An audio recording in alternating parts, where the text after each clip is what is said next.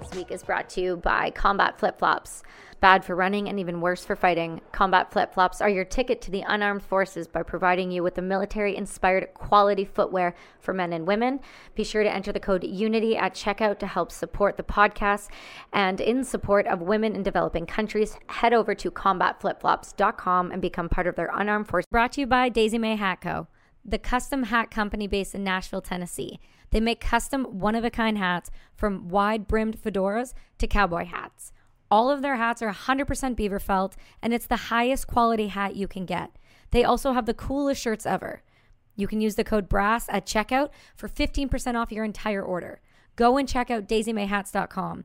Embrace the fever. Live the dream. And brought to you by GFDA. Good fucking design advice. The voice in your head and the foot up your ass. GFDA makes prints, drinkware, and apparel for people who want to do their fucking best. Go and use the code UNITY and get 10% off now on anything on their site, including our collaborative product, Fucking Help Somebody. Sarah Wilkinson, we're friends now. Yes. We're going to be nail friends soon, too. I know. With my nails, they're cut down. Crystal gel. You know, there's something I'll say to you after the podcast that I can't say on here about those nails, and we'll have a conversation about them. No. Okay, fine. Do you see how long the ones are that I'm going to send you? Yes. Well, my nails grow. These are my real nails, and they grow so like super fast. So I cut them down all the time because I don't know how well I'm going to do with nails like that. I'm going to just do great. Yeah, it's going to be like... You can't hold a barbell with nails like that. Fuck you can't. What do you think of these guns? Like, come on. Of course you can. Come on. Okay. I just like pretend flexed for you. But no, seriously, though, that's a flex now at this point in life with these nails. Okay. But no, they're going to be ridiculous. I'm going to make memes out of you. And they're going to be you holding phones and like weird cups and trying to type. It's going to be like when you put those shoes on dogs and they try to walk in the snow and they're like, can't. Yes. That's going to be us. Okay. I'm in. I'm excited. So we were just discussing that you're an incredible human, but people don't really see as much of that because you kind of have been through a different type of life, a life that so many hope they never, one, get to live, but then hope they never have to live because you've had some serious trauma. You've had really positive experience with your partner, and then you've had really horrific experience with your partner. And all while doing that, you've been raising kids. And I don't know how many people have really talked to you about a bunch of those emotional things outside of like, you know, Chad did ultimately take his own life and that had an effect on your family. But I don't think they really pull out and have a conversation with you about you. And I want to know about you. And I want to know, maybe you can take me through as much as you would like, as deep as you would like, really what that was like, how you kind of got through it, and then we'll go from there. That's a lot. I think up to this point, you know, I advocate a lot for veterans' mental health, and I have shared my story and my marriage and some of Chad's struggles, but then it ends, right? Like for most people, the story ends because my husband took his life and he's no longer here. And I am just this person who is advocating for veterans. And that's true. That's all true.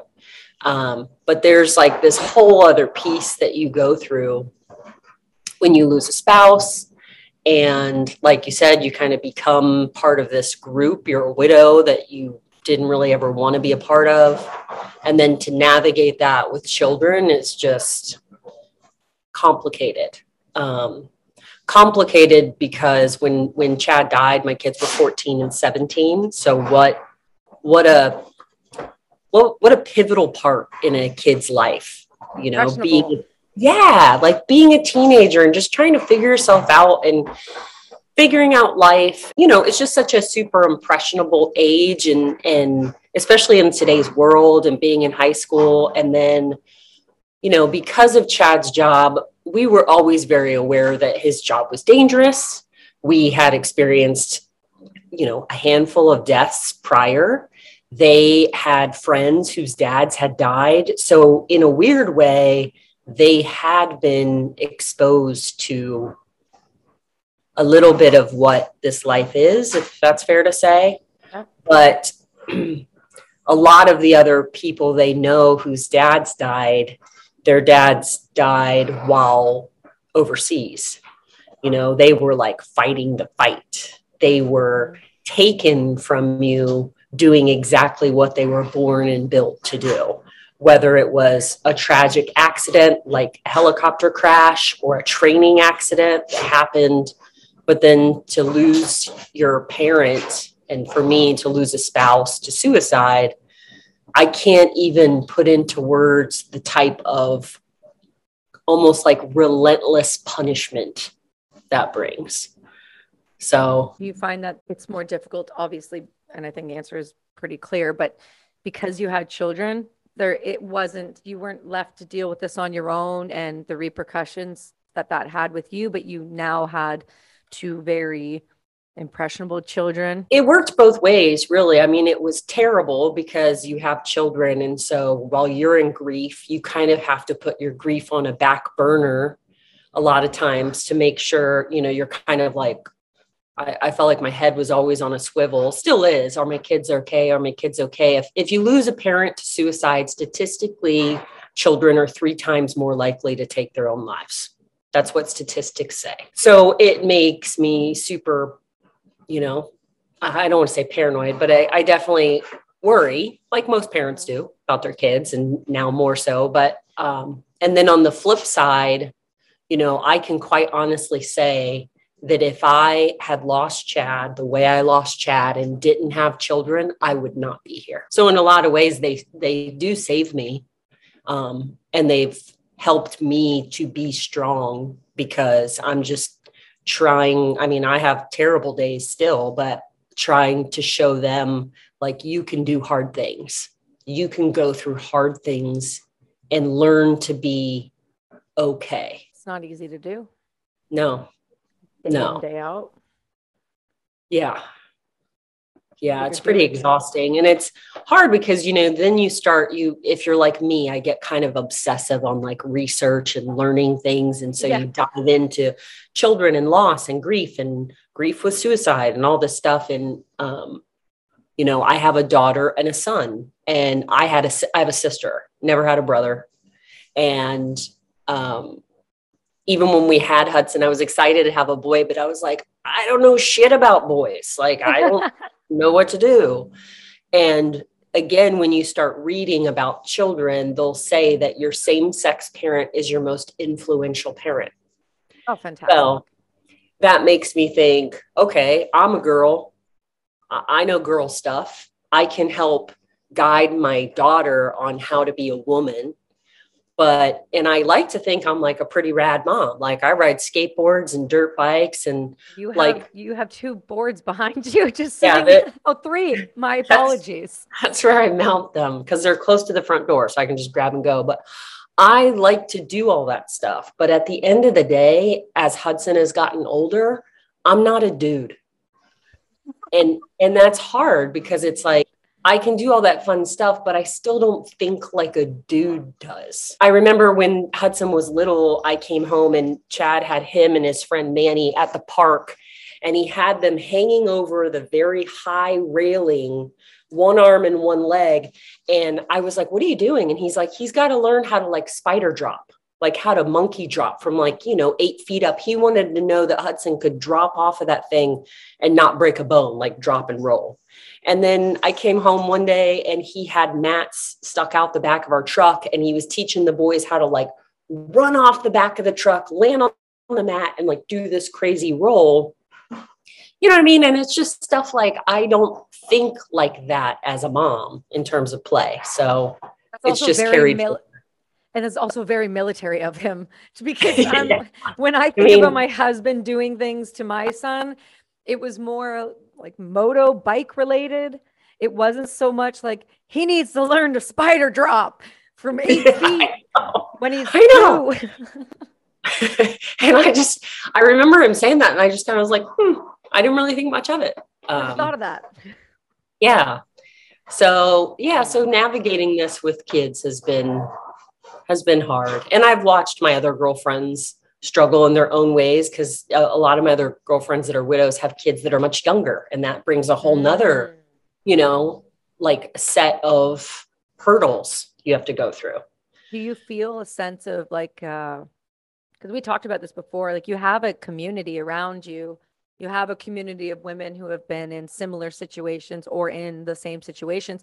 Do you feel a part of you needs to almost, because their kids are younger, kind of like help them through that just because yours were older? Because I feel like if I saw that happening around me with children on a regular basis, and I don't know, I want to mother everybody. Like it's a problem for me. I want to mother everyone. So maybe that's me projecting. I'm projecting. Don't worry about it, Sarah. Okay, I'm learning a lot about you here. Is it fair for me to say that I don't know if I'm as nurturing as that? I mean, I love my kids. Other people's kids, I'm like, you got a kid. No, I mean, to be honest, the girls that are here, they are wonderful. And we definitely have a very close bond. And I think it kind of is an unspoken, any of us would step up for anybody. And I would help them.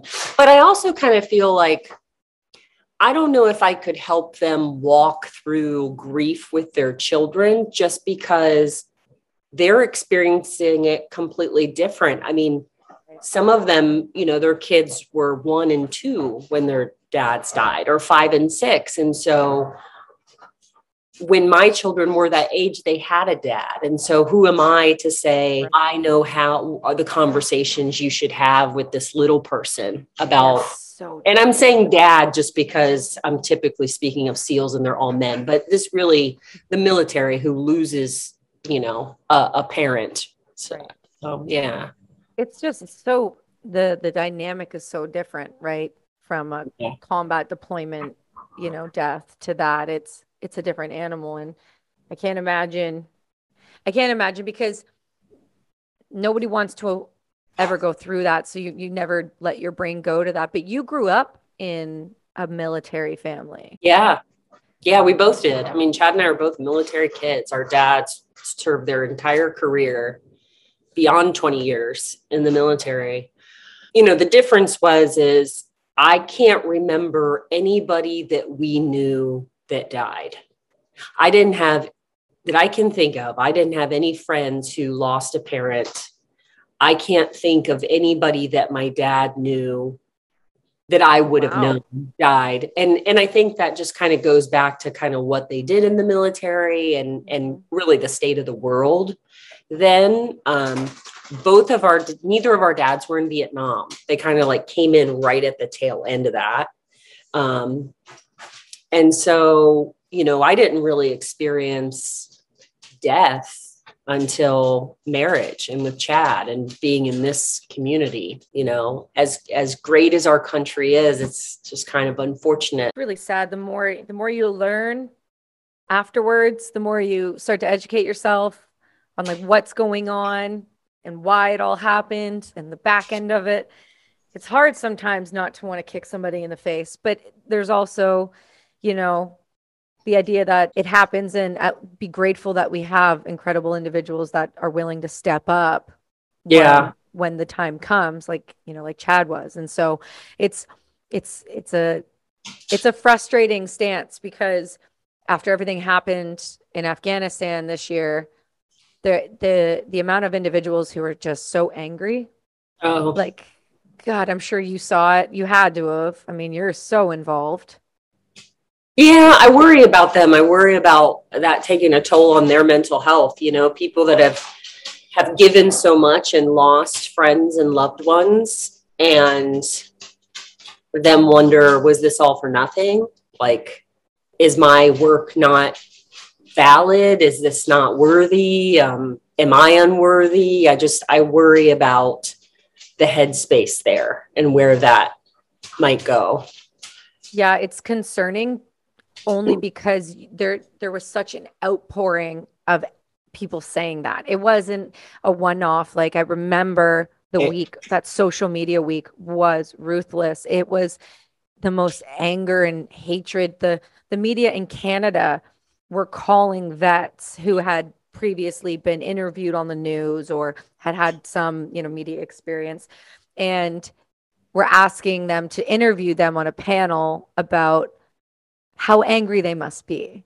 And I'm like, God damn, you're gaslighting people so hard with that. Like, I mean, it's hard enough to watch, and then to hear you, approach it in the way that they did. But mind you, in Canada, it actually wasn't even reported on the news that it was happening. So, there's that.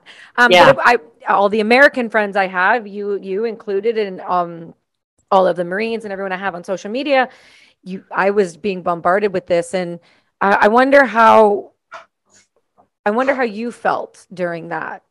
Did it affect you at all? I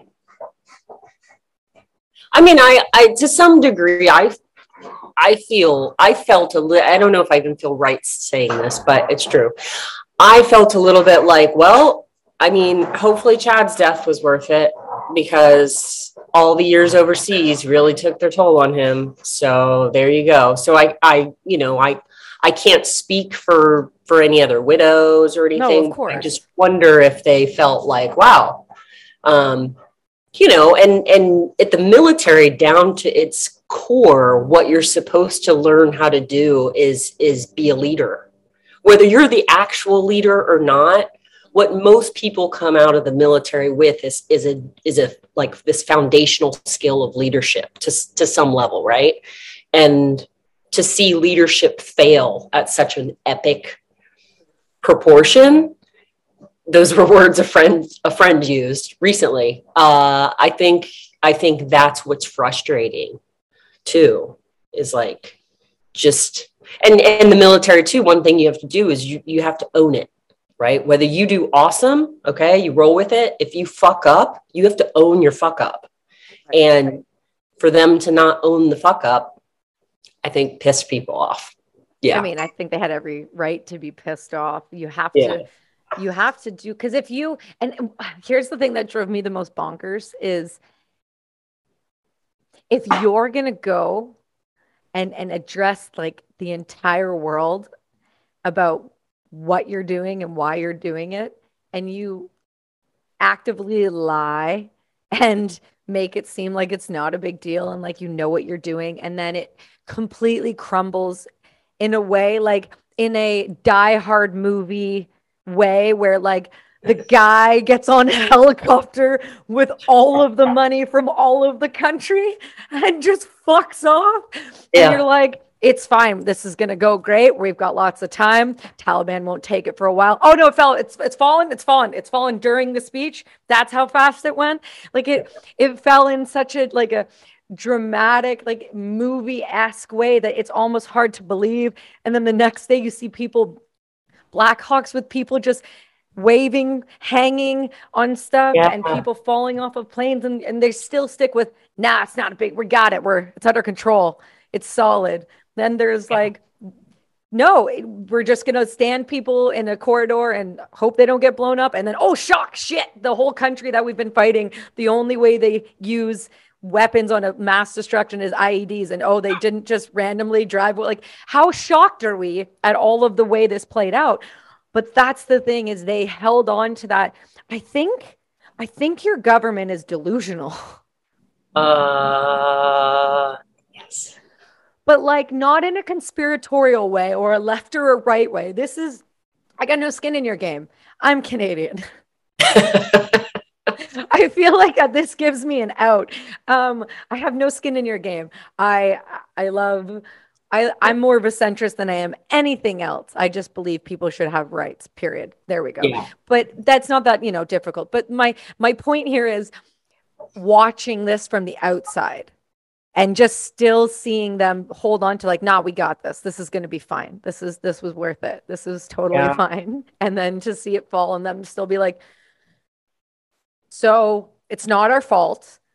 And when somebody fails that hard, that just eats shit that hard on a global scale, and they just don't take ownership.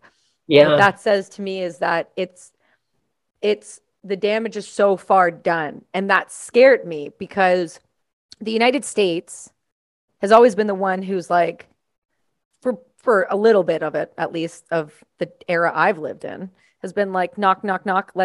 I'm here to fuck your shit up. And then when you guys do that, we have to go, oh, come on, man. Yeah. I don't want to go. And they're like, yeah, but you're NATO. And you're like, all right. And off we go. And then we follow. And then next thing you know, people are standing in Afghanistan in the middle of the night with no NVGs because you're not properly ready to handle what's about to come at your shit. So I don't understand. Just, can you guys get it together? I mean, I wish so. It's like for the US to be this powerhouse of a country and a free nation, right, and we fail so badly, it makes me embarrassed, and it makes me sit here and wonder, are other countries just sitting here laughing at us? Well, 100%. Some are. Oh, Some yeah. are for sure. I mean, we're not, because we're worse off. So we have no right to laugh. Right. We don't, like, we can't laugh at you because we're so much worse. So that would be hypocritical. But I mean, we're also fine with doing that too. But China's, yeah, for sure. Russia, like all the people that are like the anti-America, like, like real people, their governments are not enjoying this. I mean, it's obvious the way that they're reacting. But anyway, I digress. My point is, I do rants. Can you tell? So love it. I just want to know you. I want to know like you. I want to talk about you. I want to know, you and I talked about how you were raised when, we chatted previously and all of that. And then we got talking about some stuff you're doing right now. And I think it's really great. And so you got like a van. Dude, I'm so pumped about it. And I have updated photos. I'll send them to you. It's going to be so rad. Tell me your plan, because you are such a strong human to come out the other side the way you are. And I love seeing you thrive. And I want people to see you thrive, to know that it's okay to thrive. So please tell me about your van plans. Well, people should also know that I didn't come out like, I was just texting a friend today, and we were sharing, he has his own struggles. He's an ex-team guy, and he has a presence on social media, and he tries to be super supportive, inclusive for veterans, especially their mental health. And he was just saying how much he's been really struggling, and it's really hard for him sometimes to be that person. And the same is true for me. It's like, you present, I do a fundraiser and started a nonprofit and speak for veterans, and I do all that, and I believe in it, and I'm passionate about. But what people also don't know is like when I beat my bathroom door with a hammer, like I beat the whole fucking thing with a hammer. This was shortly after Chad's death, and it was all busted up for months. And then I got mad one night and I busted it again. And then my girlfriend insisted on replacing the door. And my daughter said, you might not want to, because she might beat the door again. I break stuff when I tend to get mad.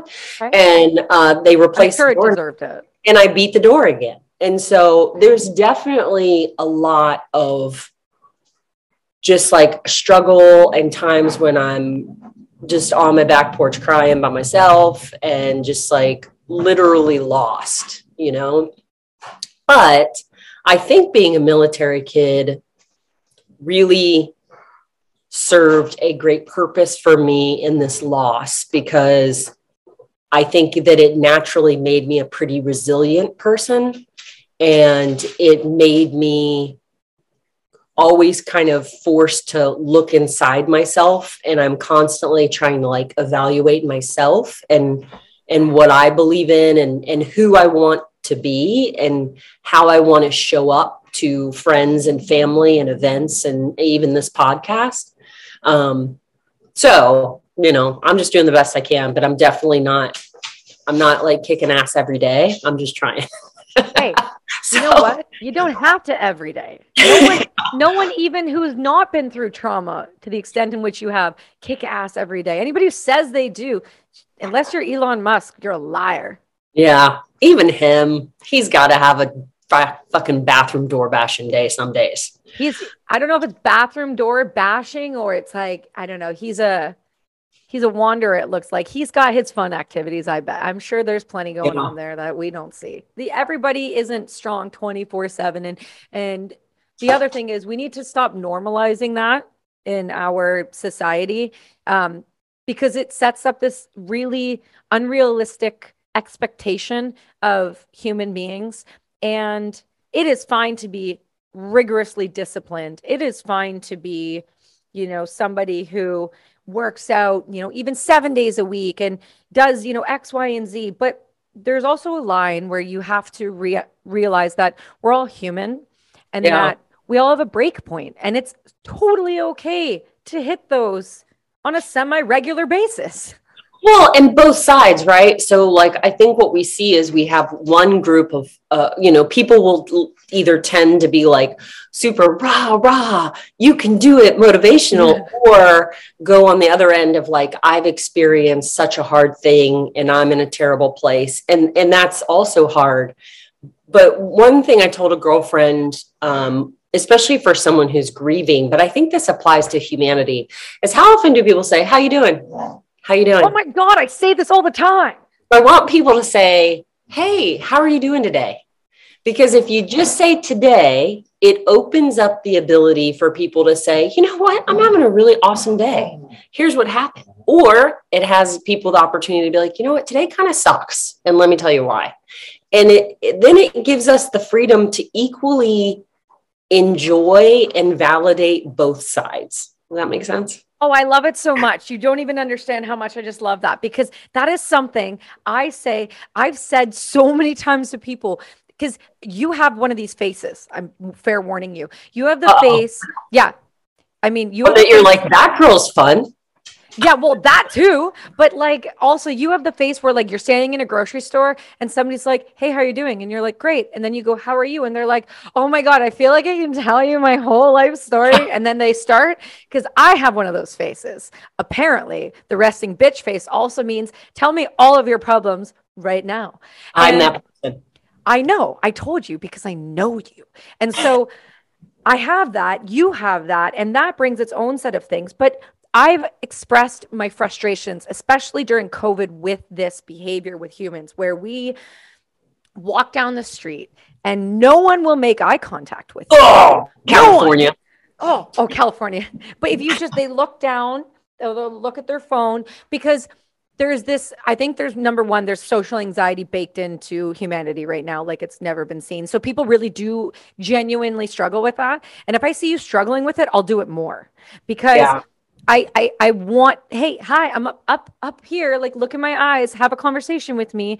But we don't ask genuinely anymore. No. How are you doing? How's your day? How's life? We don't take the time. We move too fast. I did an interview with a monk yesterday, and that was dude, you want to hear what happened? Why was I not in on this? That's like a dream of mine. I will get back to the van, and I'm going to introduce you to him after.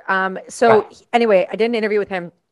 Long and short, audio didn't record on his end, blah, blah, blah. He live streamed it on his Instagram. So I'll send you it so you can hear it. He's amazing. But he talked so much about our world moves too fast. The United States in particular, Canada, we move too fast. Yeah, it's like, just chill out, man. Yeah. Yeah. Just like if you could just chill out. So my idea is, what if we just dose the water, like the water supply of like a city, with like psilocybin? Okay. How much better do you think that city would be in about 4 to 6 hours? I personally think if everybody in the world would at least just do it once, people would be better humans. You would just be a better human. Right? See what I'm saying? I know. I got the woo vibes, but it's serious. There is no patience in humanity. There is no, we have to go. We got to work. We got to do this. We got to this and that. And if you're not always doing 6 things, or at least in our world, I'm talking in particular about me and you, if we're not seeming to be doing like 6 things, like you're not successful, you're not networking, you're not, coming out with new product, you must not be doing, it's people have perceptions that you have to be going at this pace, and it's going so fast that we are no longer caring about anything besides an end goal and then moving on to the next goal. What goals? But you never get there because it's a constantly moving cycle. I'm a huge fangirl, Huberman, Andrew Huberman. Listen to all of his stuff. And it's like not good for our brains either. Like our brains need to sometimes just be bored. Yeah, they do. And that's okay. Like fix humanity. Well, I actually asked, okay, so his name is, I want to pronounce it properly because I'm looking at my notes from yesterday. It's G Dao. But it's spelled TRIDAO. We talked about this, like our brains can't handle. We need to chill out. We have to chill out. We have to calm down. And I said to him, do you think Buddhism would save the world? Do you think Buddhism could save the world? I've never seen somebody with such an intense face just immediately goes, yes. If our governments would listen, our schools would listen, and we taught our children early about how to handle emotional intelligence and meditate, the world would be fine. Yeah. But the unshakable faith in his face when he spoke about this was something I've never witnessed before. Well, I think... Take the religion out of it. Take the meaning of just be a good person, stillness, giving and respecting, like just the common values of it. Take the religious side out of it. Well, I think too, and I've shared this story before, but when I lost Chad, a widow came to my house. I didn't know her at the time. And she said, this will make you kinder. And I was pissed when she said it. Like, you don't even freaking know me. You don't know if I need to be kinder. That was like I was so pissed. And it took me about probably 8 months. And when I hit about the 8-month part, I still do, but I've done so much soul searching and journaling and reading and listening to podcasts and meditating. And, and the more, it sounds so woohoo cheesy, but it's like, the more you look inside of yourself, whether you do that organically, whether you psilocybin and do that, whether you just meditate, whatever it is, maybe a traumatic experience has forced you to do that. I see it as you have no other option than it makes you kinder. And when you're kinder, you're not only kinder to yourself, you're just kinder to other people. And I'm not saying I'm kind all the time, but I'll tell you what I do. Here's a simple challenge to your viewers. When you're checking out at the grocery store or anywhere else, put your phone down. Do not get your phone out. And when the clerk says, hey, how are you doing today? I want you to look them in the eyes and say, whatever your answer is, my day really sucks. How's your day? Or my day is great. But look them in the face. When someone holds the door open for you, look them in the face and say, thank you. Just those little interactions generally make that person feel better, but they make you feel better. Well, they do. They do. There's so much to be said about giving and talking to someone and not expecting something in return, just listening. Yeah. And that's something we don't practice. And it's all comes down to practice, because you can't expect to be this kind person, this open person, this patient person if you don't, I believe, work on it. I think part of being a good person in the world is doing a little bit of work on yourself. Whether you realize it later in life that, hey, oh man, that childhood really sent me sideways. That was a real rough go there for a minute. Like once you realize, you know what I mean? But I think that everybody it should be mandatory. Like now I'm talking about like a dictatorship. Hey, wait, Joe, I live in one. Never mind. Ha! I'm already there. But I'm talking about like really making it a part of school, having a whole class on mindfulness, well-being, how to handle emotional feelings, the deep, the dark, the shit that goes on in your life. If we truly just gave people the tools in their toolbox when they're young, or even if you realize it when you're old, learning though, just being willing to learn and be better, it goes such a long way. I mean, look at you.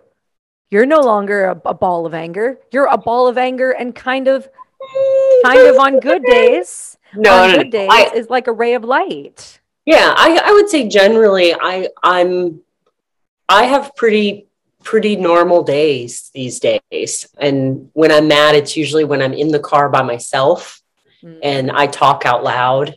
Did the other day. Someone was probably watching me thinking I was like laughing, but I wasn't. I was talking and I was pissed. I was yelling at someone else. Yeah. So can I ask a super personal question? Sure. And you don't have to answer it, but it's personal. Do you talk to Chad? Yes. That's what I was mad at yesterday. I was telling him I was pissed. Because, grief is not like, I think grief in the book sense and the Instagram sense and the Facebook sense, it's always made out with these pretty quotes that you're just in this super deepest, saddest state. It doesn't look like that. And those 6 avenues of grief, Karen Keebler-Ross or whoever, that's bullshit.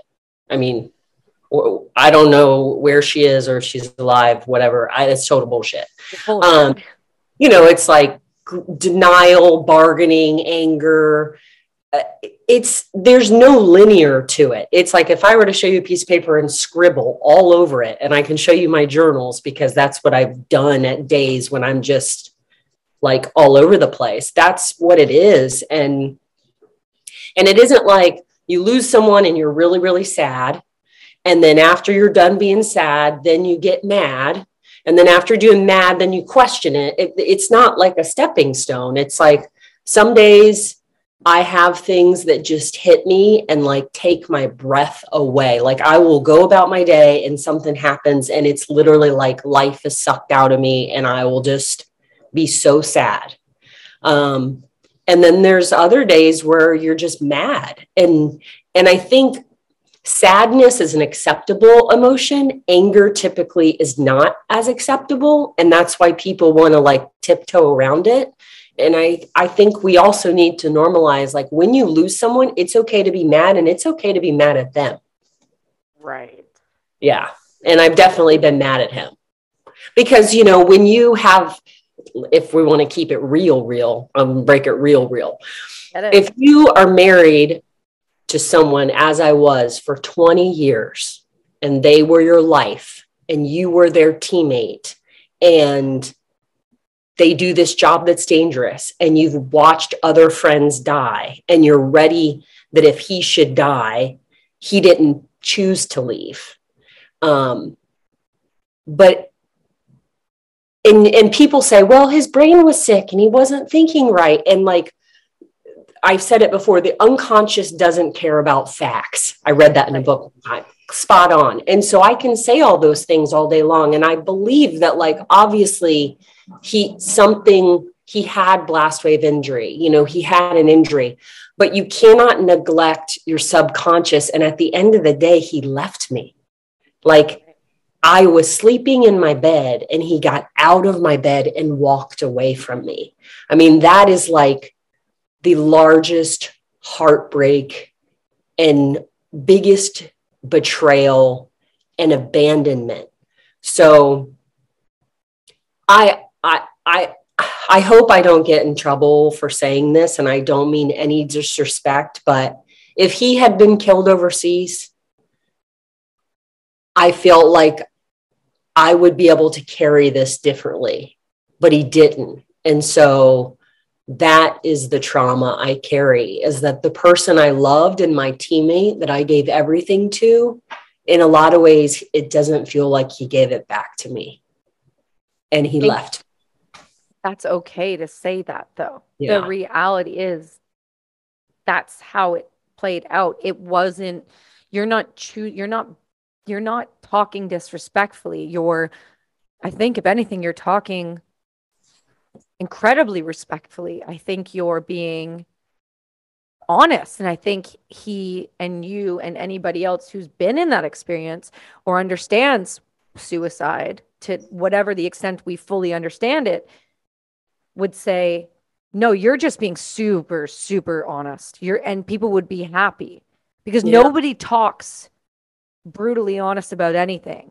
So then when that thing then happens to you, you feel bad about thinking that way. You feel like it's wrong to think that way, but in reality, you're human and you feel hurt and you feel angry, and that's okay. And nobody should or could or anybody who makes a comment, frankly, about your position and has an opinion about your feelings can fuck off anyway, because it's your feelings. It's not anybody else. They don't get to decide how you process something. And at the end of the day, you only loved this person. You never disrespect this person when you speak of him, but you speak honestly about the reality of what suicide is. It doesn't make it easier. It makes it harder. You are angry. Suicide is not, it's not normal. It's like when people say, you're never supposed to bury your child. There's certain things in the world that just feel off, and it's okay for those to feel off because they're not the normal. And him dying overseas would be an expected norm that you were prepared, if you will, to handle. You're not prepared to handle this. Just so it's pretty I've said it's just unrelenting. That it's, in some days it's really, really loud, and other days you just kind of go about your life. But it's like when you think about moving forward in your life and having to carry that for the rest of your days, it's tricky to think about how you're going to navigate that, whether it's with future relationships or how you present that around your children. It's hard. So. It's a different dynamic. You're not, you have kids, they had a very present, very aware, knew very well dad. It's a different ball game, right? I don't know if it's, this may be wrong. I don't know if it's better that they were older or if they were 1 and 2. I mean, there's pros and cons to both. There's this tricky either or. I've talked about it with some of the other girls too. And I think we all kind of agree that there's no better or worse time either one. I am grateful because I know it's got to be hard for, we call them the littles, that they don't have a memory of their dad. And so their moms work really hard of like keeping him alive and like sharing stories. And I think in pictures and that's wonderful. I'm definitely grateful. I am grateful that my kids, they know Chad. They have memories, and my daughter doesn't speak about him that much. She just carries it differently. Hudson is like a mini Chad, which in a lot of ways is great. But what I don't share with him is like sometimes how hard it is for me. Like he wears Chad's jacket. He wears Chad's old shoes. I mean, he's the same height Chad was now. And there's been times when he's just like, at my old house, he came to the door and I couldn't see who it was. I didn't know it was him, but I could see an outline and I could see the jacket. And I literally was like it just, but he talks about his dad a lot and, reminds me of funny stuff and will like say things that he said. And so anyway. But that's got to come, like you said, that's got to come with its own difficulties. I mean, that's like almost seeing a ghost. You turn your head, you whip your head around, you're like, oh shit, god damn it, why? Like it's a shock to the system, and it does it in such a way that your whole body just no, I can't imagine how difficult that would be.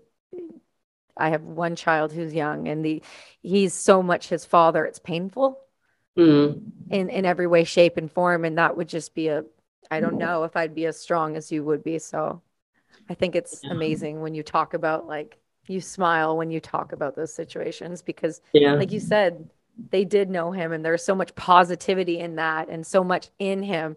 So, you still get to have that. But I love that you, from a personal note, I love that you talk to him. I think that's so healthy. I think that's so good. Yeah, I mean, I'm in the car. I don't know why. That's like, or in the gym. When I work out and when I drive, I feel like is when I think about Chad the most. When you work out, huh? Yeah. Okay. Weird, right? Right. I was thinking the other day, this is where my brain went, working out.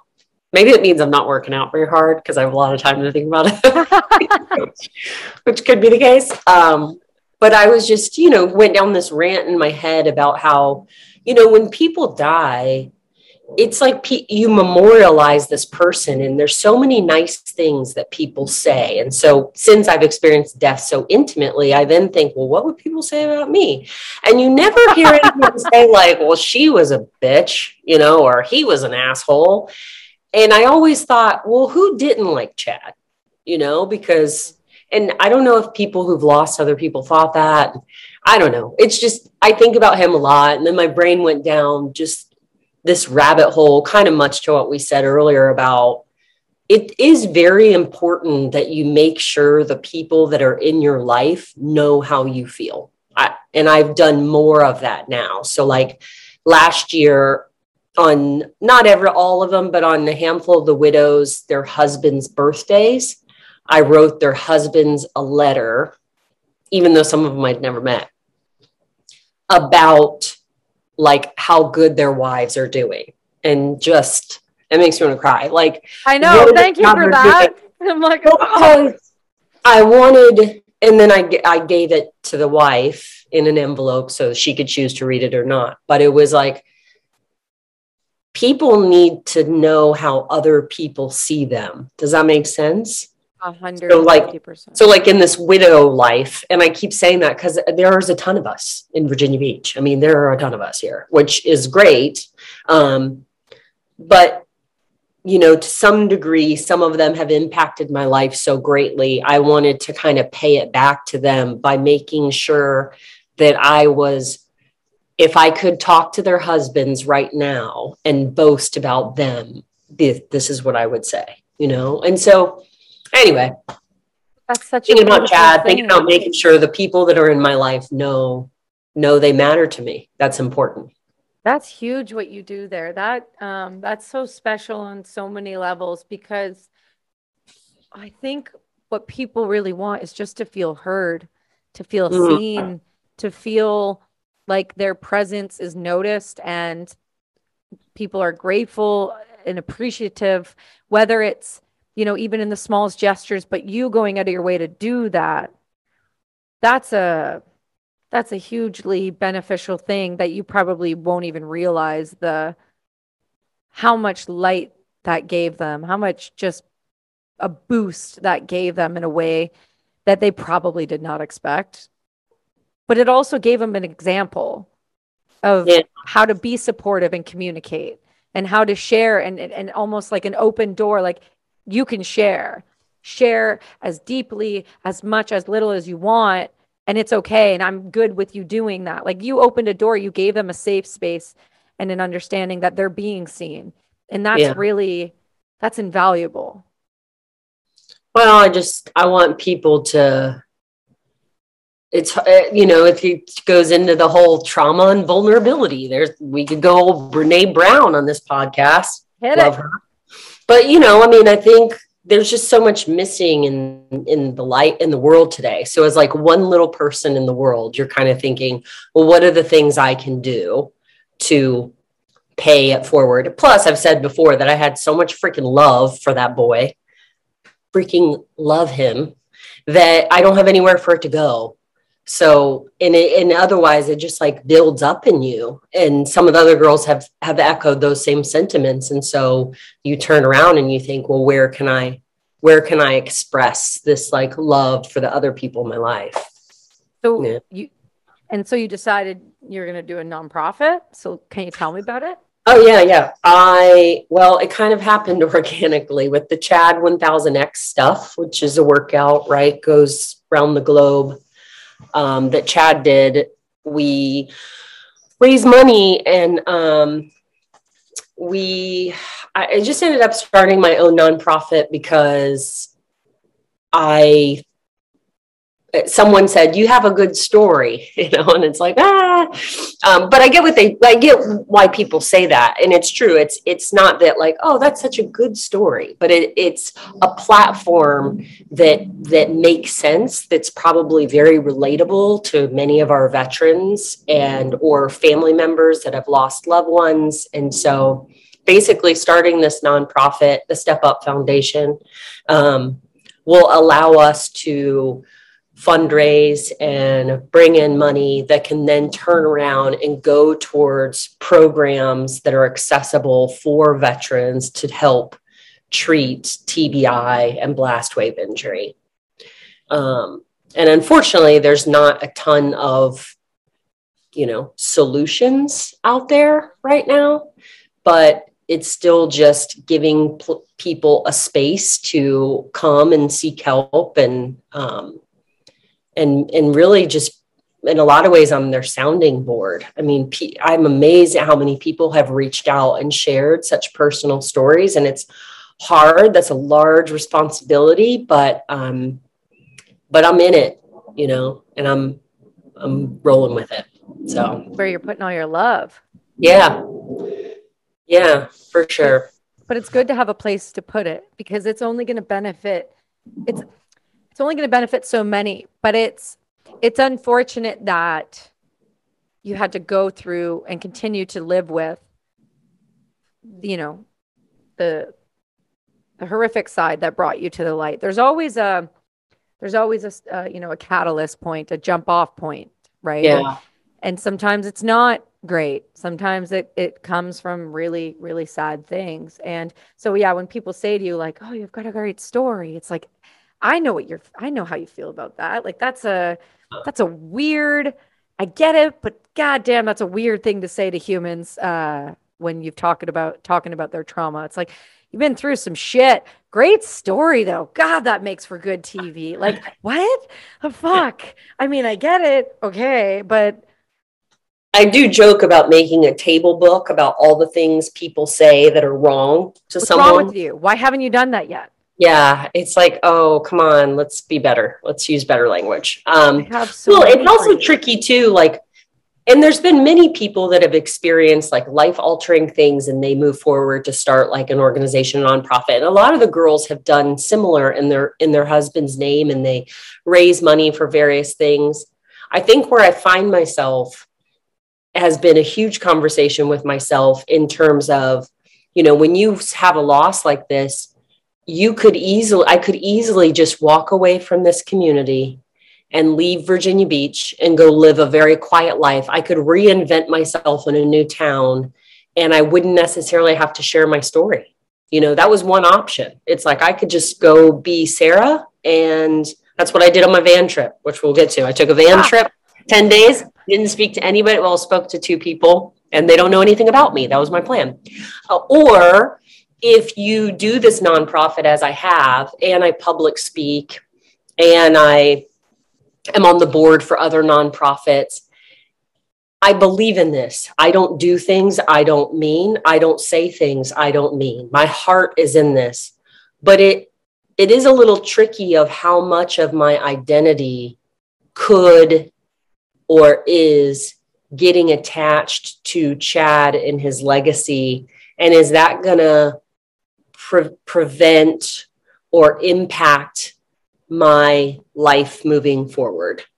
Does that make sense? Yeah, 100%. Oh, I think there'll be some impact, but I think it's how you choose to see it. And I think it's how you want to approach it. And I think at the end of the day, you're the one here. So you're the one that gets to dictate what you want. Right? Yeah. And you'll always be wrapped up in it because that was your dude. That's your guy for most of your life. Those are your babies, and that's your mini Chad. I mean, you're going to have that, but I think you're doing a great job of holding your own as you. You're not Chad's wife. You're Sarah. Yeah. Chad was my husband. It's a different animal, lady. You're handling it like a champion, but you're also holding your own. And I think you can, damn girl, you could come out one day and be like, I'm going to build longboards for the rest of my life. Dude. And people would be like, that's Sarah, the longboard chick. Like, you will always hold your own because of the person you were previous to Chad, the person you are with Chad, and the person you are after Chad. Well, you're great. I just need to keep you in my pocket every day. I need like daily inspiration. Well, it's true. I'm not. But I really do appreciate it. That's awesome. Thank you. But it's true. I think you're going to be just fine. I think there's so many people though that they do get wrapped up in that, and I can see why that's a thought process or a concern or something that's popped into your head. I mean, it's only fair to think that you would think that way. I mean, there's so many people who, you know, their spouse is who their family's known for. Like, think of it with athletes, think of it with, you know, just anybody who has a massive platform. Like, it's like, this is so-and-so's wife. It's you know, it's a standalone thing. I remember it with Brady, my husband. He was a supercross racer, and I met him at a supercross race, right? Because I was a total like pro ho, and I'm cool with it. Like, everybody. Pro ho. We call them frog hogs. You guys call them pro hos. Motos, pro hos. I love it. Okay. That's how I met my husband. I was sleeping with his teammate. I met him at a race. Hey, this story was told at my wedding. Nobody not knows the story. I told this. I was like, this is okay. Yeah, let's do it. I love it. I'm in it. Yeah, but like, seriously, it was a thing, right? And so like, I was at a supercross and I was there to see this dude. And then we all came back from a Monster Energy supercross party. There was like 8 of us. So we all went into one hotel room and we're all going to crash. Right. And so, God, I love how into this you are right now. I amazing. My life isn't that exciting. So then, well, this is so then what happened with the motor racer? Well, I'm married. So what do you think happened? No. Yeah. So what happened was I met him right before I deployed, and he rolled over. So my girlfriend goes like, hey, I can't sleep in this bed. I have a boyfriend, but I don't want to sleep on the floor. So if you sleep in between the random dude and I, then we're good. And I was like, I am 18 years old. I don't care. I'm just going to sleep in the bed. I'm going to go to sleep. And so this guy has a broken wrist, rolls over with like he's like literally just shattered his wrist racing that he crashed in practice. So I didn't see him out there. And so he rolls over and he's like, hi, I'm Brady. And I was like, hi. And then we exchanged numbers and we just became friends, and we got to know each other via like, remember when Blackberries were a thing, like BBM? Oh, yeah. Those? Oh yeah. Those days, baby. For the people that are, for the people that are listening who are like probably too young to be listening, it's a phone that is not cool anymore. And with the world's tiniest buttons. And so we get to know each other that way. And then when I came home from deployment, that's when we started dating. And it was this real like weird thing. And I can understand, I've been at races where it's like, that's Brady Sharon. And then I'm Brady Sharon's girlfriend. And now I'm like, this is Brady, my husband. Mm-hmm. I'm Kelsey. Like, it's I feel like you can choose you can make a conscious choice to be that. And that's fine. If you want to just be like off to the side, like you said, do your thing. That's you. But I don't think that's you. I think you're your own entity, Miss Thing. And I mean, it's clear. You hold your own. Well, I mean, I always had my identity before, you know, right. I mean, I had a whole separate career. Chad had his thing, and, you know, it was fast and furious really, but it was great. And so I love doing this, and I will keep doing it because I'm passionate about our veterans and our community and their struggle. And I don't want another wife in my position.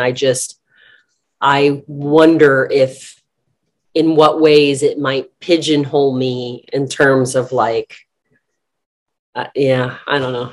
Don't let it. So don't let it. Yeah. So just don't do it. Yeah. So just don't let it. Don't let it pigeonhole you. Just speak for yourself too, right? Like, you can do the charity work you're doing. You can be the advocate. You can do all of these things, and you can still be you. Yeah. seriously, woman, I think you're going to be fine. You're going to. Well, I'm going to do me in the van. So tell me about the van. Yeah. So I went on this van trip, because I was trying to figure my life out. No, it was more than a van trip. Stop it. You're missing a whole part. You went and bought a van, and then you called me and you're like, I'm sending this van to go be like done. And then you're like, oh, and I'm also doing this. So tell me, how did the van start? Where did the van come from? Why the van? Okay. Well, so what originally happened was I always wanted to go to the Pacific Northwest. Never been. I found this company that rents vans. I rented it. I flew to San Francisco. So this was August of 2020. Flew to San Francisco, picked up this van. I had like a huge duffel bag with like everything I was going to need, like full rucksack. Yeah, like a Sherpa. And I take an Uber from the airport. I go to this van place, pick up the van in Seattle, and then basically just spend 10 days driving through the Pacific Northwest down the coast to ultimately turn it in San Francisco. So I didn't really have much of a plan. I used a lot of hip camps, which is like Airbnb for camping. If people haven't heard of it, super rad. Amazing, by the way. It's so awesome. And so my first hip camp was, I don't know, outside Seattle, and it was some dude's house and he had a mini farm. And I was driving there thinking like, I could very well get abducted. I'm sort of obsessed with Dateline and I've seen all of them. And I'm like, I'm probably going to make it on Dateline. Like, this is what's going to happen. I'm going to kick the bucket. And, or it's going to be amazing. Right. So I'm like up for the adventure. Death or happiness. It's going to be one or the other. The guy shows up and he lives there with his wife and his kids, and he opens the gate and he tells me where to park. He's got a farm. He's got horses and chickens and like everything you could name. He's like, yeah, we live up there. We won't bother you, but walk around. All the animals are friendly. And that's basically how I spent 10 days. I would just hop from like hip camp to hip camp. I stayed along the coast of Washington, like on this cliff. It was like, the pictures are insane. Drove through Oregon. Have you been to Oregon? No, I really want to go there though. I was like, when people say, oh, it's God's country. Have you ever heard? Is that American? Yes, I have. People are like, it's God's country. That's what it is. It was gorgeous. Anyway, stayed at a winery. What? I went into it and my only rule was to talk to as few people as possible. Okay. I didn't really want to talk to people. And I had pretty much 3 conversations in the whole trip, aside from like checkout clerks and stuff. And it was actually on that trip, I got a call from GoRuck, who sponsors the Chat event. But before that trip, they called and said, hey, we'd like to do this fundraiser and we'd like to do this workout. And I was like, nope. And they were like, Roger that. And when I went on the van trip, there was a video that went viral that I did with vets and it got posted. And then I laid on this picnic bench and like drank my favorite beer and really simmered on the idea of this workout. And that's kind of how I was like, all right, let's do this thing. In the meantime, I also was like, having a van is rad and this is my life now and I must own one. So on the van trip, I was researching companies to outfit it because I'm also okay with saying what I don't know how to do. Right. Like, some people are like, yeah. No. I don't know how to outfit a van and I don't want to learn how to outfit a van. I'm not going to be that YouTuber DIYer. No. So I find the company I want to build out the van, fly home, research, try to find vans, and basically bought one in October of 2020, but it was just like a huge toaster. I mean, it was just completely empty inside. And you paint it that way. Well, I got big plans. So the van's just been sitting in my driveway for like a year because it took forever with my contract I had with this company because they're busy. Like everybody's doing the van thing. Mm-hmm. Anyway, beginning of December, I had to get the van out there and took my time and drove out. I drove right through Kentucky right after that tornado went through. Oh, no. Like the very next morning, it was crazy. And so the van is there. It'll be done in 2 weeks. I fly out to Colorado and pick it up, and I'm super stoked. Should drive your ass through up Colorado, up to Vancouver. Yeah. Visit the communist country, see us. Yes. Shoot your way back down. Yeah, I think that sounds like a plan. So and that's like what social media is awesome for, is I was planning like where some trips should be. So I just put it out to people, and it's like free resource. People are like, here's where you go. Here's where you stay. Here's the time of year you should go. So I bought a notebook, and I've just been keeping a list of like all the things people say. So I have them for reference. You ski or snowboard? Can I ski? Yes. Okay. I can't. No, I've only tried to snowboard once, and I got really sick with like the flu about 30 minutes into it. So you're like, it's over. It came like a Barfarama weekend, and I haven't tried again since. Okay. But my son's a big snowboarder. So you should just, when you're driving up, we'll go up to Whistler, we'll go ski, and then you can go back down. We're only 2 hours from it. Okay. Yeah. You able to snowboard? I mean, I ski. Okay. All right. I'm good with skiing. I used to snowboard when I was younger and before I realized how bad my concussions were and the damage to my brain was. And then I hit my head really bad once snowboarding. And I was like, I don't really I'm not really here for it. I don't like kind of going backwards and then just whiplashing myself stupid. I'll do that in other activities. I don't need this too. So skiing, the idea of going forward works well for me. And then just the dickhead, ha, ha, ha, ha. Yeah. All right, we'll race. Now. Okay. We'll race. I'm going to fucking die. Great. I'm going to blow up my knee. We're going to have a whole new podcast about how I have to have a second ACL. I'm going hard. Just be ready. Oh, I'm so excited. I feel a little intimidated for a moment, but I accept the challenge and I will take it on the chin. It will go well. Okay. I'm very excited for it. I'm disappointed that you're not going to be at SHOT Show next week. I don't have a reason to be there, but I could come. What are we doing? We will go to all the parties together. Okay. Sounds great. And I'll drag you around and do brass and unity stuff with me all day. All right. I'm in. When are we going? Next week. Maybe too late, but I'm good. Get it together. It's Tuesday to Friday. Come hang out. I would love it.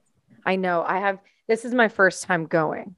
And so I'm like, oh dear. They're like, you have to do this. And then you need to go here and chat with these people. And I'm like, I have to go talk. They're like, yeah, isn't that what you do for a living? I'm like, why, yes.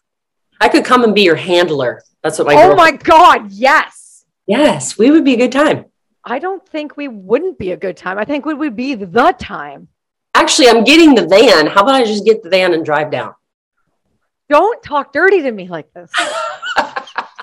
You're doing things. It's making me too excited about my life. Like, stop it. You're ridiculous. And my God, I'm just so glad that I got to meet you. I'm just so glad that I found out and you're in my life now. I think this is what I'm talking about. You're so much more than your story.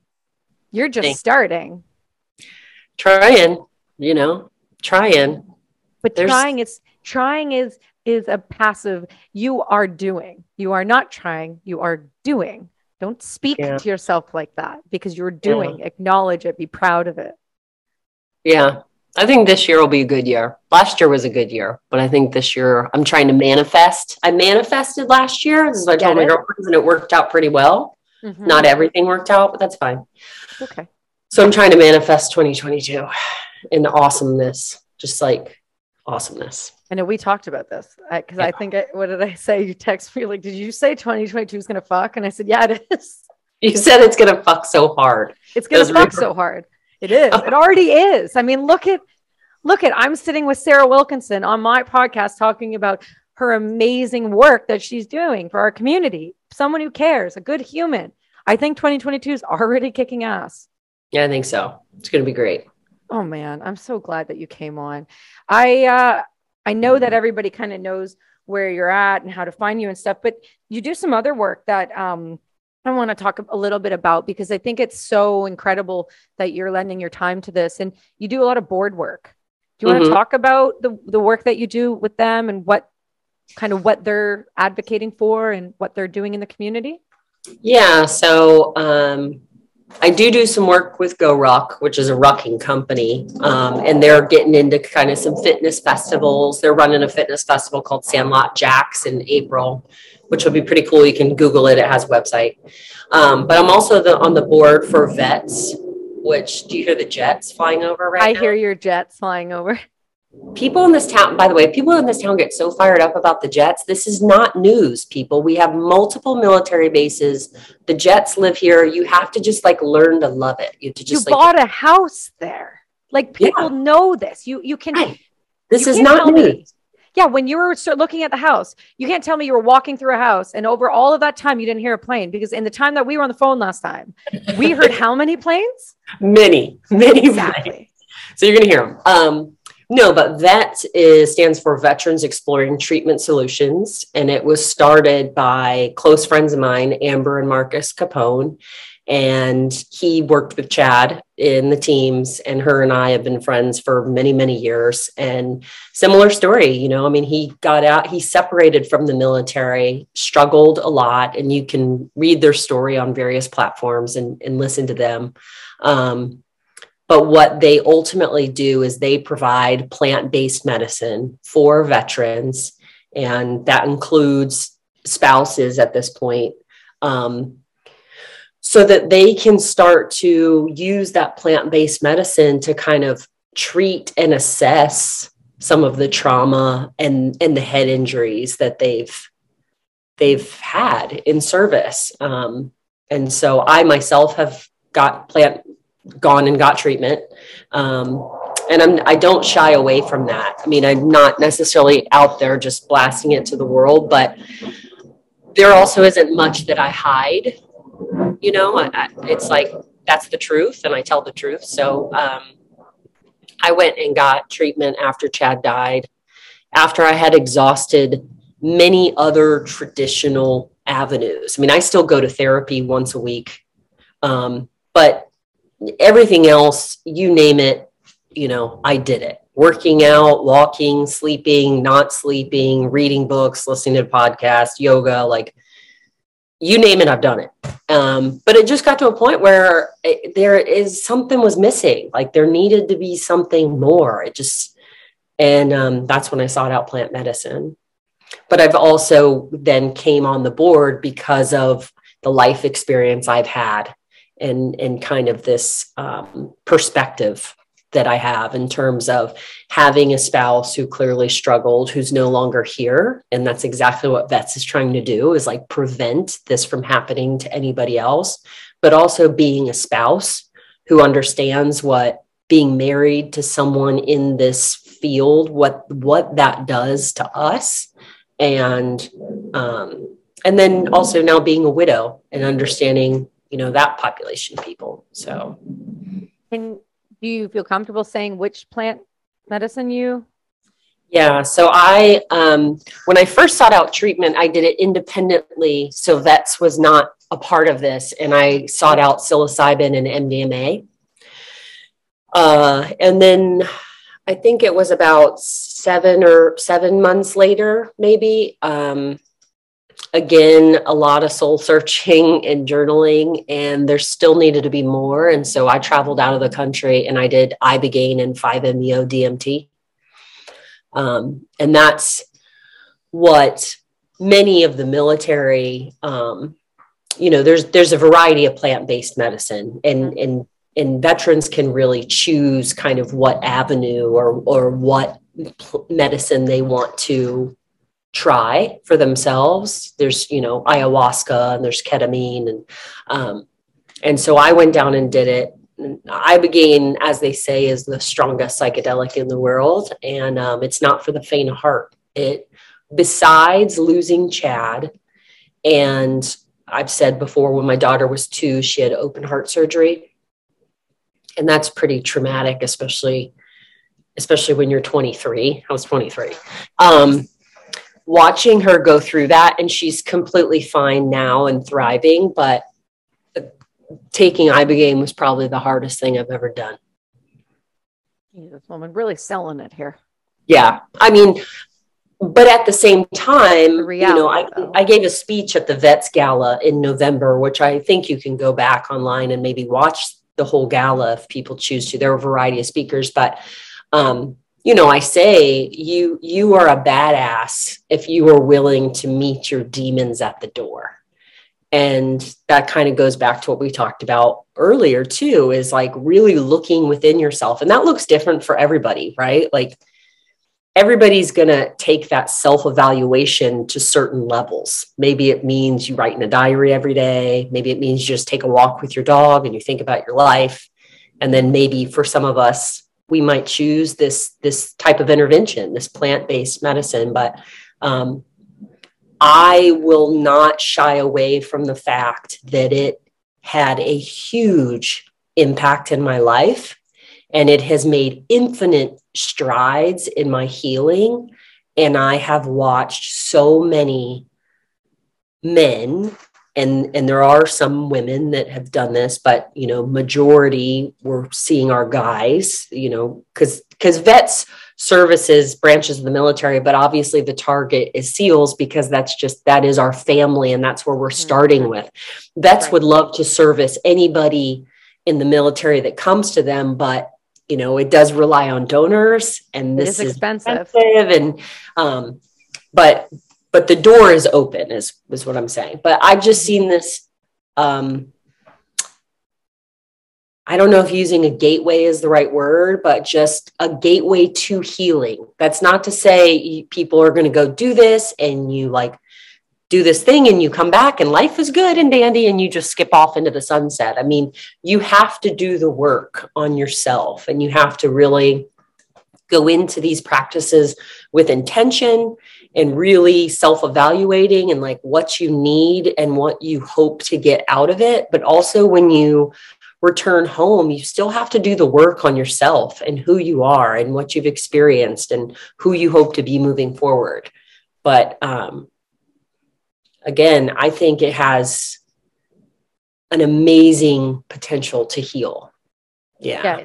Integrating it is just as important as taking the step to do it. I mean, it's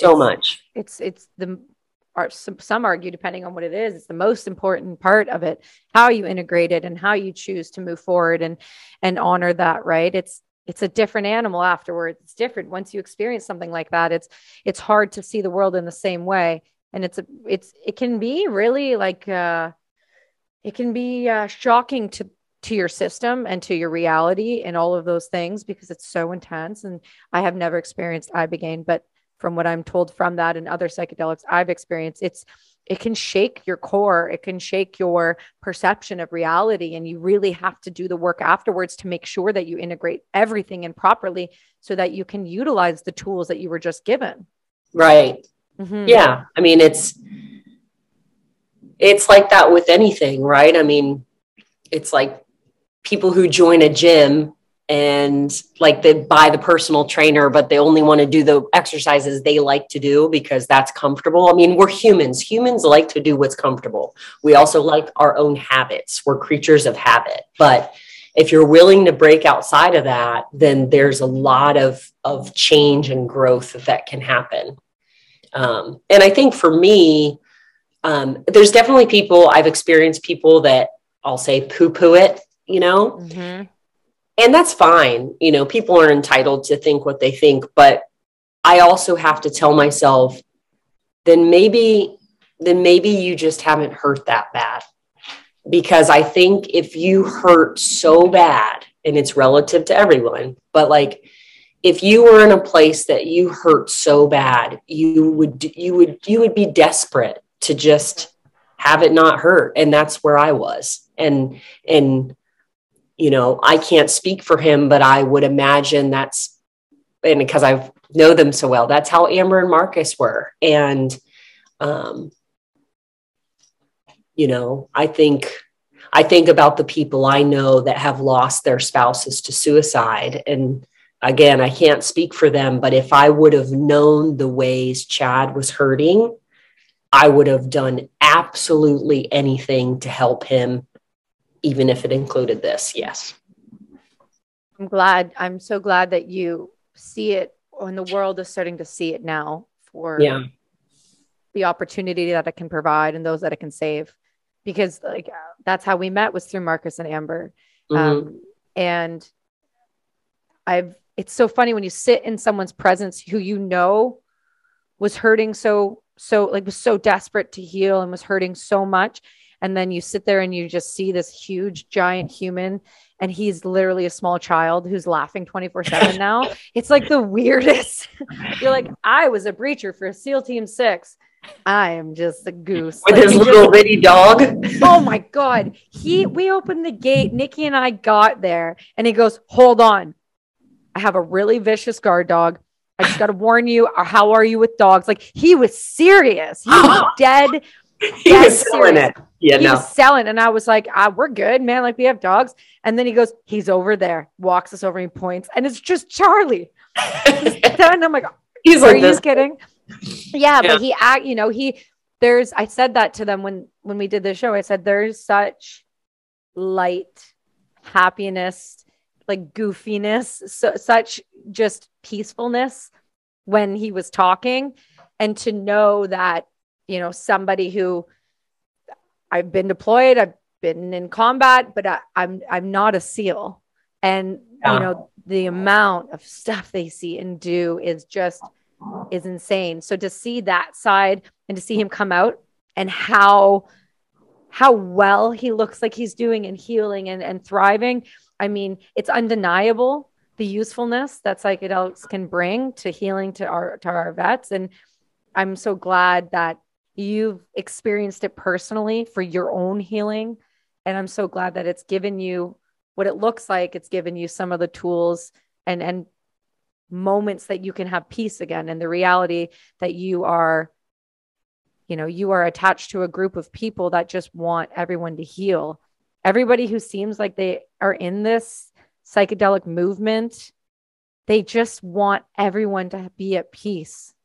Well, you want to know why? Because it makes you kinder.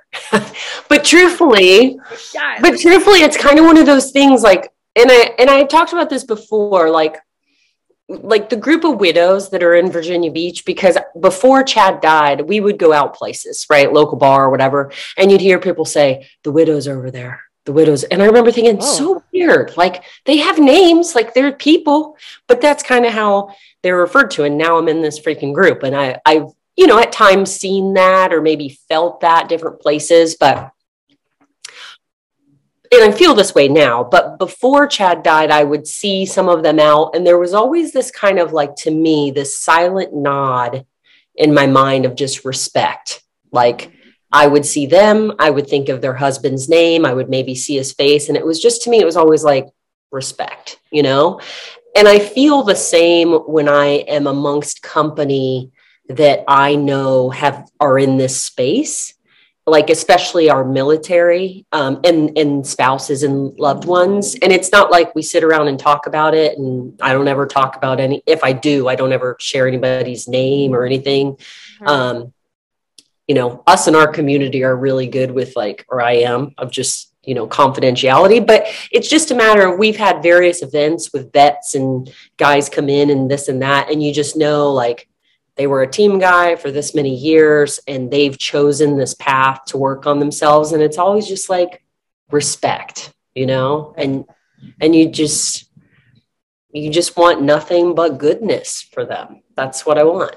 So well, it's special because, like you said, there's the silent understanding that you're about to go through some shit. This going to suck for a minute. Yeah. But like, you're taking the step, you're grabbing the reins. You're no longer allowing this to be the thing that hurts you or your family. That takes it to admit you're struggling.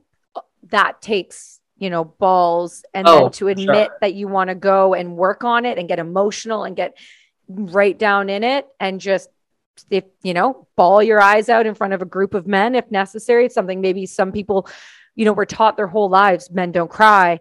I mean, that's the reality that they were. And we're now in this age where it's like being vulnerable is the way we heal. We need grown men who are 6'7" being like bawling their eyes out, because unfortunately, sometimes it takes seeing that for some people to go, oh, it's okay. Oh my God, I can cry. Like it's insane how many people are afraid of crying. Yeah. Oh yeah. Well, I mean, it's just, it seems unacceptable. It seems less than, it seems weak. And especially when you're talking to this population, you know, military as a whole, right? Don't be weak. And then you start taking that closer and closer into like special operations and Navy SEALs. And it's just like, I mean, that's kryptonite, man. You can't say that they're weak. No. And I think it's like, let's normalize that for you to really assess what you've been through for the sake of our country and to keep us free was a lot of shit. And it's not shit they teach you in boot camp or buds or anything like that. And so you're being a man if you can take a minute and address that so that you can be the best version of yourself or your wife, your girlfriend, your, you know, whoever, whatever, yourself moving forward. It's like, yeah, do it. Nice to see though, because I'm so glad we didn't come out of this war, because there is so much PTSD and PTS and you know, blast trauma and TBIs. And there's so much that came out of this war, burn pit exposure. I'm so glad we're not treating it the same. Well, I'm so glad our population is not treating it the same way they did with World War II and Vietnam and Korea, where it's like drink yourself to death and beat your wife or, you know, leave your family or, you know, I'm just so glad that people are talking. I'm glad that people are seeing that it's okay to heal and not, you know, down a bottle of Jack every night is maybe not normal or acceptable. It's just, I'm so glad and happy with the progression of healing for our generation of vets. Yeah, I mean, I think we're definitely on to something. You know, there's obviously many resources that have grown, and John Hopkins have, you know, I mean, there are more people coming into this game that can really bring some more validity to it. I still think the VA over medicates all of our military. You think? I should say fuck off, but yeah, I mean, nothing happens overnight, right? So it's just, you kind of just have to like stay on course and do the right things for the right people for the right reasons. And then I think that's what Vets is doing. And I think that's 100. Why they're going to be very successful in it. Marcus, I remember when he was telling me, it's like, you know, we talked about like, it seems like it's going to take vets solving their own problems in order to get it done. Because we can't rely on the government to always, you know, we have to do it from within the community, and that's what they're doing. And I think that's so fantastic. And they're doing it, like he said, it's just like a mission. You just plan it out, you just execute properly, you know, you just have yourself ready for it. You don't walk in going, we're just going to do this. You go, we're going to do this, we're going to change the legislation, we're going to do this, we're going to do this, we're going to fundraise this. Like you have a plan, and it can get achieved. Yeah, totally. It's just great. I'm grateful to see the progression, because if it just, you know, saves one person, saves one family, it's worth putting the work in for. Well, and I think that's been, you know, talk about powerful. And I talked about this in that speech at the Vets Gala I gave, but like when you have someone reach out and say like, you saved my life, that is heavy, you know, heavy in a hard way and heavy in a great, amazing way. And it's not because you're someone who like wants to take credit for this, but it's just like, fuck yeah, you know, that matters. You matter. If it's just you at the end of my life that I could help, then that fucking matters. And so yeah, it's been good in that way. Oh, your heart is so pure. It's insane. You care so much. I do. Yeah. You don't try. You're doing it. Yeah. Right. Do this. We're going to get there. We're going to get there with that. I told you when I send the nails, it's going to be a letter. It's good. You're doing it, bitch. Get it together. I'm going to make you a shirt. That's because I'm doing it. Yes. It's going to be great. Okay. I can't wait. My God, I'm so excited. Well, listen, I I know that everyone is going to be so thrilled that you were able to talk a little more about yourself. People need to know you. And I think you're going to continue to change the world. You're going to help it heal. You're going to make it better just with being here. Thanks. And I'm just grateful. You did good, kid. Thanks. Honestly. So can you tell all of the listeners and the viewers who are looking at your beautiful face on YouTube right now, where do they stalk you? Oh God. My Instagram is Sarah Wilkinson 7, just the number 7. The Step Up Project is the Instagram currently. We are approved as a 501c, so our website isn't live yet, but when it goes live, it'll be listed in the bio of the Step Up Project on Instagram. And follow us because we've got some exciting stuff. I swam the Boston Frogman last year, which is a 3-mile open water swim in the Boston Harbor. Where money raised goes to the Navy SEAL Foundation. So I swam it in honor of my girlfriend Sydney's husband, Bill, who took his life. I wanted to pay it forward because I have girlfriends that swim in honor of Chad. And this year I've put together a little team and we're going to swim together, each of them swimming in the name of some families have opted to not participate. That's totally fine. But for the families that do, each swimmer will swim in honor of one of the guys that took their life. And I don't mean to smile when I say that, but I smile because I want to say their names. That's really important. And I want to share their story.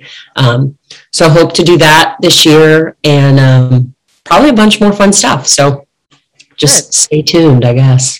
Yeah, really. I mean, I know what you've got coming, and I'm excited for everybody. And you will be doing yourself a massive disservice if you do not give Sarah a follow and all of the incredible projects that she's working on, and give Vet Solutions a follow. I know they are putting out great content, really awesome, really great stories, and like literally made me stop in my tracks. And like a breathing one that was really great, but it moved, and I was like, oh, and I stopped and I did it, and I was like, oh my God. Media manipulation. It's okay. It's best. It's fine.